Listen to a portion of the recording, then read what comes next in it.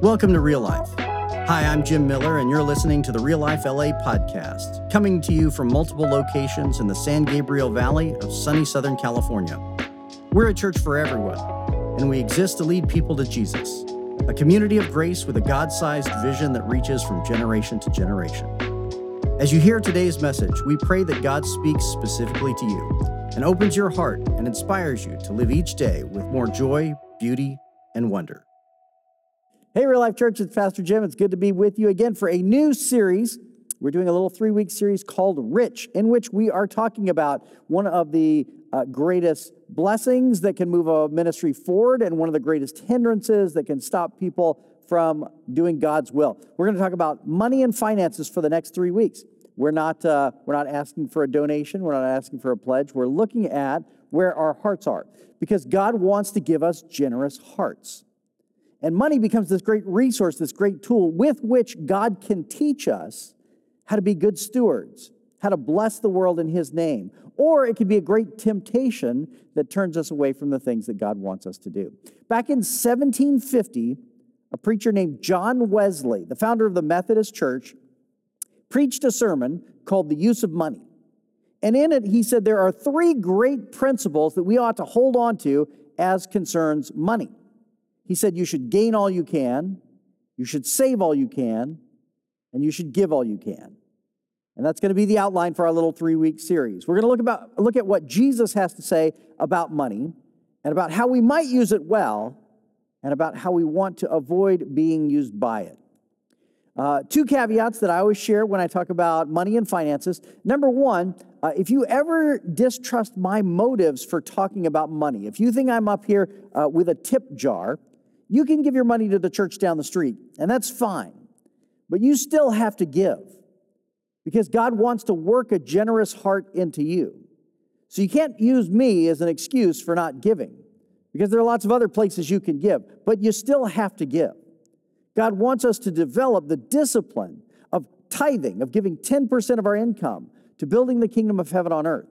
And from there, to also live generous lives, caring for anybody we know who's in need. So first caveat is it's not about this church raising money. You can give anywhere you want, but you still have to give. Second caveat is if you are not a follower of Jesus and you hear me talk about finances, you need to know I'm not exactly talking to you. I want you to see what it's like for Christians to live out their faith in regards to their money. But I don't want you to think that you are in any way obligated to live according to the teachings of Jesus until you want to live according to the teachings of Jesus. In the meantime, I want you to see how Christians live, how we talk about money, what generosity means to us. And so bear that in mind as we dive into this series. I want to point attention to something that's going on simultaneously with this series. We're beginning a class on Sunday nights at 7 p.m. on Zoom. And it's a class in Kingdom Wealth Building. It's a 5-week class on Zoom. And what the class is about is we often pray to God to help us with our finances when we are in dire need and crisis. Well, what if we anticipate that God wants to supply us with what we need in order to bless and care for others? What if we anticipate that God wants to make us providers for others and then begin to live into the kind of wise preparation that it takes in order to one day be a benefactor, to be a philanthropist, to be generous with other people?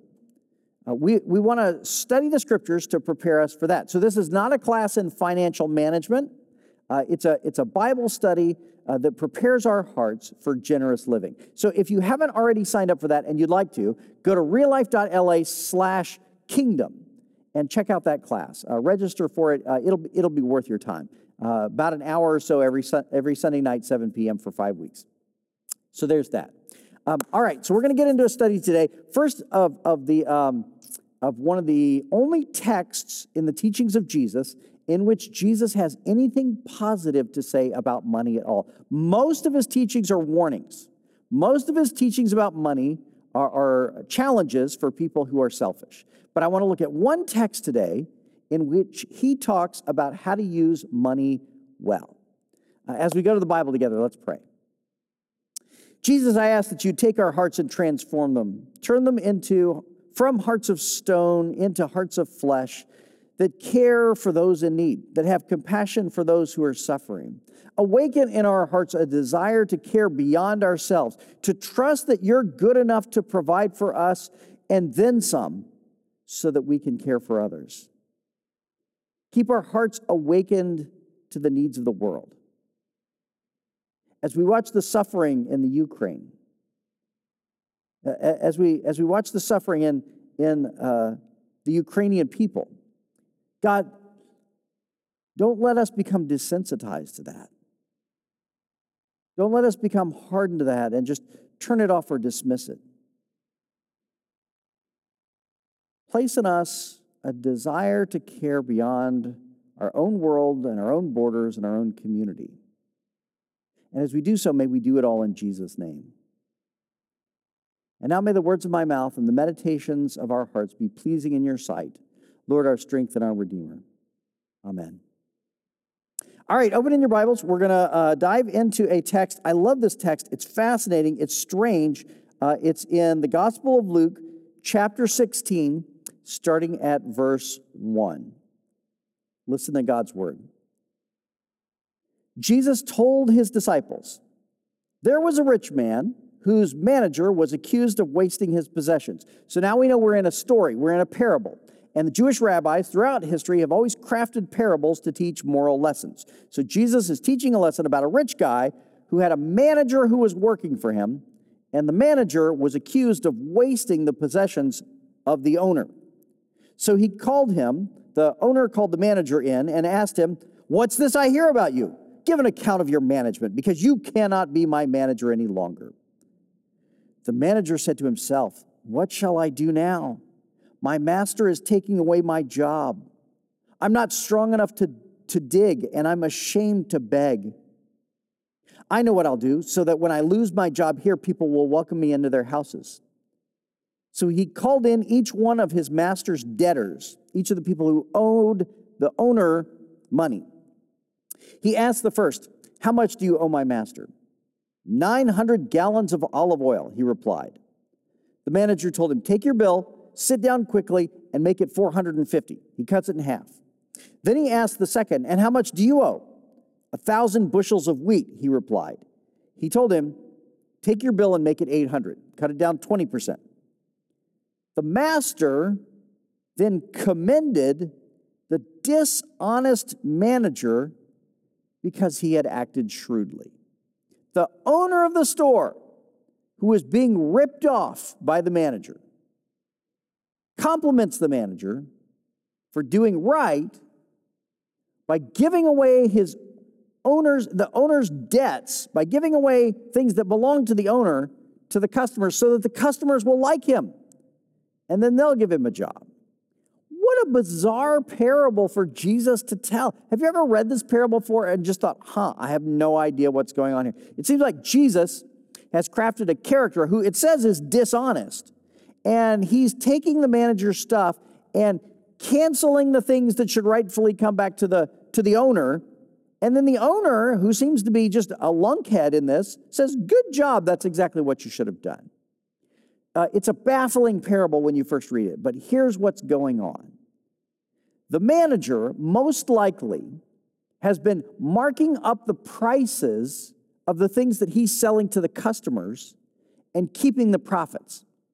So he's working out a deal where the owner, say, has 900 gallons of olive oil, and the manager gives out the 900 and tells the customers, well, you're going to have to owe me the difference. You're going to have to owe me the interest on that. And so the manager is profiting off of the owner's belongings. Well, when the owner catches him, what he decides to do is he says, well, here's what I'll do. I'll make it right. I'll do what's just. I'll now only charge the customers what they would actually owe the owner if I weren't marking up the prices. I'll stop taking a little cut off the top. I'll only owe them I'll only loan at the correct interest, so the owner gets back what he had, what he rightfully should have, and the customers get a deal because I already told them I was charging more. And the only person who loses out in this is me, because I'm not going to profit the way I would have profited if I had taken that higher interest level. And so that's what he's doing. He's originally tried to use the owner's belongings to get a higher interest rate from the customers and keep the profit. And now he's saying, well, I'll knock the interest rate back down. And so when they repay, they're only repaying what the owner should have. And I lose out on the profit. I'm not making a profit anymore. But I'm doing what's just by the owner of the store. I'm giving him back what he should rightfully have. And I'm doing what's just by the customers. They're getting a better deal. Right? They're not getting ripped off anymore. And they're going to like me more. So they are going to give me a job when this is over. So the owner can then commend the manager, tell the manager he did a good job because he did what was just and he did what was clever. And that's the meaning of the parable. And this is a powerful parable because it's the one parable in which Jesus shows someone using money well and says, do it like that. Most of Jesus' teachings about money are warnings. But this is one in which he sees someone using finances and business sense well. And Jesus says, do it like that. And then there's going to be 4 little teachings about money that follow this. And that's going to allow us to dive into this topic today. Here's the first little teaching of Jesus about money that comes after this in verse 8. For the people of this world are more shrewd in dealing with their own kind than are the people of the light. Right? People who don't know God are wiser in these matters than religious people. And truthfully, that has just played out every time. In this life, in this world, that is so true. Religious people, for some reason, often think money is just magic. And they don't think about financial management, and they don't think about stewardship, and they don't think of it as a skill that can be learned. They think it's all just magic. And if I'm generally well-behaved, God will just reward me. But that's generally not how money works. There's actually a skill set to be learned here. One can learn to manage money wisely and benefit from that wisdom. And people who don't think money is magic, people who are irreligious, often do well in this because they're not hoping that some magic balancing scale will appear. They think this is a skill set that I can learn, and by using wisdom and common sense, I can learn to manage money rightly. Here's what John Wesley said back in 1750. He said, gain all you can, gain all the money you can by common sense, by using in your business all the understanding which God has given you. God's given you wisdom, use it. It is amazing to observe how few do this, how men run on in the same dull track with their forefathers. In other words, whatever lack of wisdom you got from the previous generation, you keep doing it the same unwise way. It is a shame for a Christian not to improve upon the lessons that they've learned in whatever he takes in hand. You should be continually learning from the experience of others, from your own experience, from reading and reflection, to do everything you have to do better today than you did it yesterday. And see that you practice whatever you learn, that you may make the best of all that is in your hands. Be wise. Finances are not magic. Be wise with them. Learn the lesson through other people's experience, through reading, through reflection. Take this on as something through which to grow, because you might not have learned good financial stewardship skills from your parents or from the previous generation, but you can learn them. Watch YouTube videos, Wesley would have said if he were alive today. Look for reputable sources that can pass on wisdom concerning money and pick it up as a skill. If you went all the way through school and never had a class on financial management, which is how we do education in this country, and it's nonsense, take a class in financial management. Take a class from the church and how to plan on living a generous life. Do this wisely and benefit from wisdom. It's the most basic kind of common sense. Here's Jesus' second little teaching on this. Now, be wise. People of the world tend to do this better than the people of the light. But now there's an exchange that the people of the light are going to make. I tell you, use worldly wealth to gain friends for yourselves, so that when it's gone, you will be welcomed into eternal dwellings. Now, that's a strange teaching coming from Jesus. Use money to make friends. That's not what your standard kindergarten teacher is teaching to the kindergartners at school. Here, kids, use money to make friends. Just go up to all your friends and say, hey, being a friend with me comes with benefits. I will give you $1 every day that you're my friend. See how well that serves you in life. That's not the kind of standard lesson you expect to hear from a moral rabbi of the first century. But what Jesus is teaching here is that there's an exchange to be made. You can go gain all the money you can through wise management, through wisdom and stewardship, but use it for things that are eternal. Money is temporary. Take money that's temporary and exchange it for that which is eternal, that which goes on forever. Friendships, relationships are going to last into eternity. Your house is going to go away. Your car is going to go away. Your phone and your computer, those are going to go away. Relationships will last forever. When we enter into a relationship with Jesus and we invite other people into that relationship, those relationships go on for eternity. Exchange what is temporary for that which lasts forever. It's kind of like this. Back in 2020, I think it was January of 2020, Brexit finally went through, and Britain exited from the European Union. And something happened in that moment. Prior to that, the European Union, which is a bunch of different European countries that have bonded together to be a more powerful group together than they would be individually, they all use a kind of currency called the euro. You probably use dollars where you are, they use euros. Well, imagine being right there. It went through in January 2020. Or imagine being there the month before in December 2019, and you've got a pocket full of euros, and you're living in Britain. But Britain's about to separate from the European Union. And all of a sudden, your country isn't going to be using euros anymore. It's going to go back to using pounds, to using British pounds. And if you've got a pocket full of euros, when the country switches and leaves the European Union, those euros aren't going to be useful in your neighborhood anymore. You're going to have to go to France to spend those euros, and the French people aren't going to like you because you left their little club. You've left their little union. If you go down to France, they'll be like, you cannot have a baguette, British person, go home, right? So you don't want to go to France. You have this pocket full of euros that's only going to be useful in places that don't like you. Well, what should you do in December of 2019? You should take all of those euros and trade them in immediately for pounds, because those are going to be useful in your own community. Jesus says, in the same way, in eternity, your relationships are going to count. The things that you bought in this world are not. Take money, which is of great value, and exchange it for that which will go on, for that which will last. When you're in Britain after Brexit, you want to have a pocket full of pounds. When you're in heaven for all eternity, you want to have a spread of relationships with people that you have loved and cared for and introduced to Jesus. Make the exchange now, because the day is coming of the great exit where the wealth in your pockets will not be of any more value. That's Jesus' second little teaching on money here.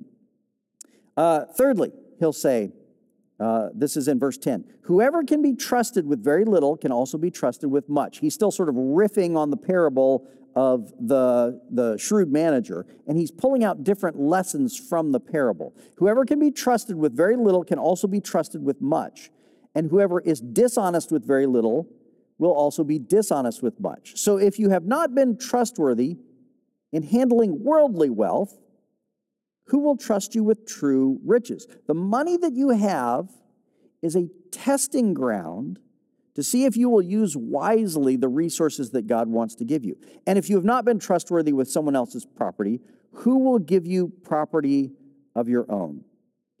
If God sees you being wise with the money that he gives you, he will know he can trust you to manage more. If he sees you using money to invest in people rather than stuff, he will know you are a good manager.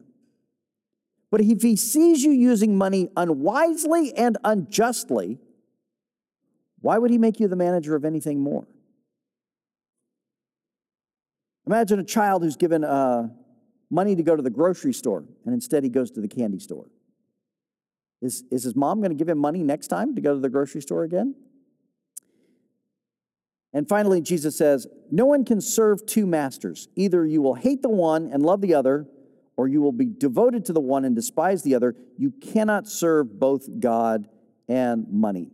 Choose where you will invest yourself. Wherever your treasure is, that's where your heart will be as well. If your pocket is full of money that's only good in France, your heart is going to be in Paris. If you've invested in money that's good in England, your heart's going to be in London. If your heart is committed to the selfishness and greed of this world, your heart's going to be in this world.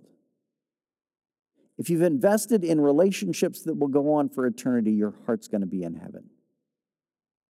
Now, like a lot of Jesus' teachings, this provoked the crowd around him. The teachers of the law, who were religious and wealthy, got mad at him. The Pharisees, who loved money, heard all this and were sneering at Jesus. He said to them, you are ones to justify yourselves in the eyes of others, but God knows your hearts. What people value highly is detestable in God's sight. Make the exchange. Exchange things in this world that are temporary, that are only meant to be used for greater purposes, and invest them in relationships and things that last. So, Wesley's going to take us through three great teachings: gain all you can, save all you can, give all you can.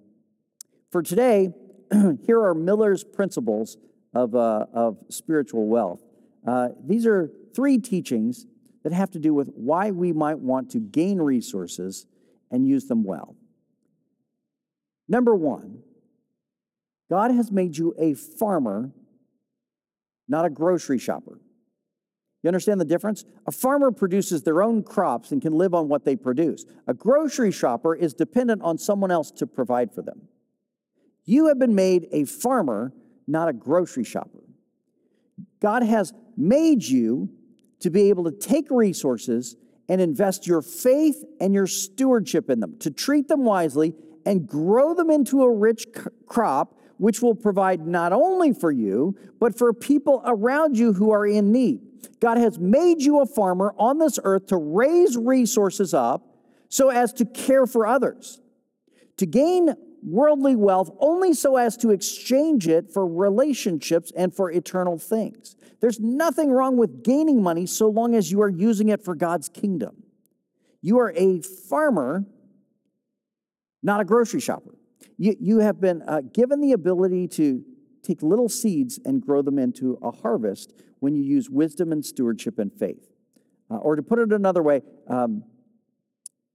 often we'll pray that God will provide for us everything we want. We'll pray over the needs of the world today. God, take care of Ukraine, take care of the poor, take care of the world around us. And we'll ask for all that, and then God will only give us a little bit. And we'll say, well, you didn't answer my prayer. We'll ask for an oak tree, and God will give us an acorn. We'll say, you didn't answer my prayer. That's not what I asked for. But God gives you the acorn so that you can grow it into an oak tree. God gives you a little bit of resources, so you can grow them into bigger resources to provide for others. If God only gives you an acorn and you throw it away, you've missed the opportunity for God to work inside your heart to make you a good and wise steward to grow and provide for others. God has made you a forest ranger who can take that acorn and grow it into an oak tree. He hasn't made you a squirrel running around waiting for other people to provide for you. So go and pursue productivity in this life so as to be able to not just provide for yourself, but to provide generously for those around you. And in that process, God will grow in your heart a crop of wisdom and generosity. That's why God takes us through the process of being good stewards instead of just blanketing the earth with easy answers to prayers. Secondly, seeds only grow when you let them go. We practice that here at Real Life Church just as a matter of our lives together. When a Japanese congregation needed a place to worship, we took them in for free. And we want them to grow and thrive here. And it's not because we benefit from that, it's because the world benefits from that. when there are thriving congregations that are growing and expanding, the world benefits from the name of Jesus being known. And so we take them in for free. This coming Saturday, we're going to begin providing groceries at our Glendora campus for anybody who wants them. We're going to start our own little pantry with Sowing Seeds for Life. And that's not something that we anticipate benefiting from. That's something we do because the world is better off when they know, hey, the church is there to help us out. The church is there to cultivate resources to provide for the world. Seeds only grow when you let them go. I still remember a time where I was headed to a prayer meeting in Pasadena. This is probably a year or two ago now. And I was headed out to my car, and I got in the car. I was on the driveway. I was about to pull out, and I felt this sort of nagging voice in my head very clearly say, go upstairs, get $60, and put it in your pocket. Not in your wallet, put it in your pocket. And once I get in the car to leave, I don't care what I've forgotten. I'm leaving. I'm already in the car. I'm not going back. But I felt this really strongly, so I did. I went back upstairs, got $60, put it in my pocket, not in my wallet. Didn't know what to do with that, but kind of assumed I was going to lose that money that night. That's kind of how God does. Went to this prayer meeting and sat it was really kind of a dark room. We listened to the music for a while. We prayed for a while, and I could hear the person next to me kind of sniffling. And so when the lights came up a bit, I looked over, and there was a woman next to me, and could see she had tears in her eyes, and I asked her if she was okay. And she told me that she was struggling financially, and she didn't know how she was going to make ends meet. Well, this was like an hour or hour and a half after I had left my house. I didn't remember that I had the money in my pocket at that point. I prayed for her. I prayed that God would provide for her this week, and that she'd know that when she was provided for, that it was God who was doing it. And then I went and walked around the room, and I ended up talking to a pastor that I recognized. And as I was talking to him, I put my hands in my pockets, and then I realized, I still have that $60 in my pocket. I just talked to a woman who said she was in financial need. I was probably supposed to give her this money. So I had to go and find her and then kind of awkwardly bring it up and say, I'm only doing this because I think God wanted me to do this when I left my house today. I have $60. I think I'm supposed to give it to you. You're never going to see me again. I don't want anything in return. I think God wants you to have this. And I think He wants you to know that He can provide for you in completely surprising ways. And then I left, and I have never seen her again. I don't even know her name.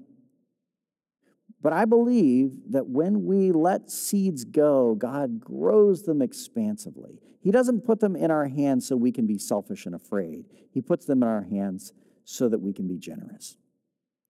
And finally, thirdly, you don't want to jam the supply line by hoarding. You don't want to hold on to the things that God's given you because God may want to give you something better. And so you need to pass along what God has given you so that the supply line keeps flowing. We now own a campus in Glendora. One of our first interactions that we had with that campus was when we went and did a funeral for one of the teachers at the preschool who had passed away. We began to get involved in the life of this little congregation that couldn't afford a pastor. We preached over there. We visited folks in the hospital. We didn't expect anything in return, and we weren't campaigning for that campus. It was too small for us. We weren't really expecting anything out of that. But it was because of those early interactions that a year or two later, they would call us up and say, hey, we want to give you a building. If we had, in those early days as a church, had a mindset of scarcity and said, we need to keep all we can for ourselves. We can't give it away. We can't afford to give it away. We don't have enough time to be giving to other churches. We need to keep it all in-house. It would have never come to pass that we own the Glendora campus. And I'm convinced that when we try to hoard what God gives us, it jams the supply line of the blessing He wants to give us down the line. God has made us to be farmers, living productive lives, gaining resources, but not consuming them ourselves, using them to make Jesus' name known in the world. You can gain all you can, but then use it to make the exchange, to give up the temporary, to invest in the eternal. Jesus would model this for us in the last week of His life. Well, in all of His life. But in the last week in particular, He would give up His mortal life in order for us to have a pathway to eternal life. Jesus would go to the cross at the end of his life, giving up the ultimate sacrifice so that we could have a pathway to forgiveness. When you believe that Jesus died on the cross for you, your sins are absolutely eradicated. When you believe in him, his sacrifice for you on the cross becomes the only thing that you need in order to be reconciled to God. He exchanged the temporary for the eternal so that we might do the same. And at the end of his life, he left a meal so that we would remember his sacrifice for us.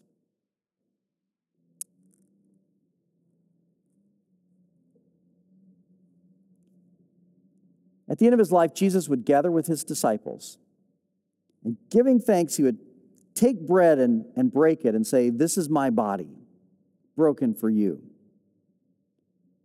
In the same way, after supper, he would take the cup, and he would say, "This cup is a new covenant, a new covenant in my blood, shed for the forgiveness of sins. Each time you drink it, do so in remembrance of me." And so we eat this bread, and we drink this cup, and we remember Jesus' death for us on the cross until the time that he comes again. For those of you who are worshiping at home, if you have the communion elements prepared, you can go ahead and partake of them together, and then we'll join together as we continue in worship. Let me bless our celebration of communion with prayer. Jesus, take these common elements and use them for your holy purposes. In this meal, we remember that you gave up the temporary for the eternal. Set loose in us a spirit that gives us the freedom to do the same. Give us a desire and a willingness to let go of that which we can't keep in order to take on those things that once we have them, we will never lose. Call us to give up the temporary for the eternal. And as we do so, may we be witnesses to the goodness of Jesus Christ, in whose name we pray. Amen. You can partake of the elements where you are. God bless you. Thanks for joining us today. Now, will you help us welcome others to Real Life? Share our podcast or find us on Facebook or Instagram at Real Life LA. If you'd like to become a supporter, please visit reallife.la and tap Give to help us welcome everyone to Real Life. God bless and have a wonderful day.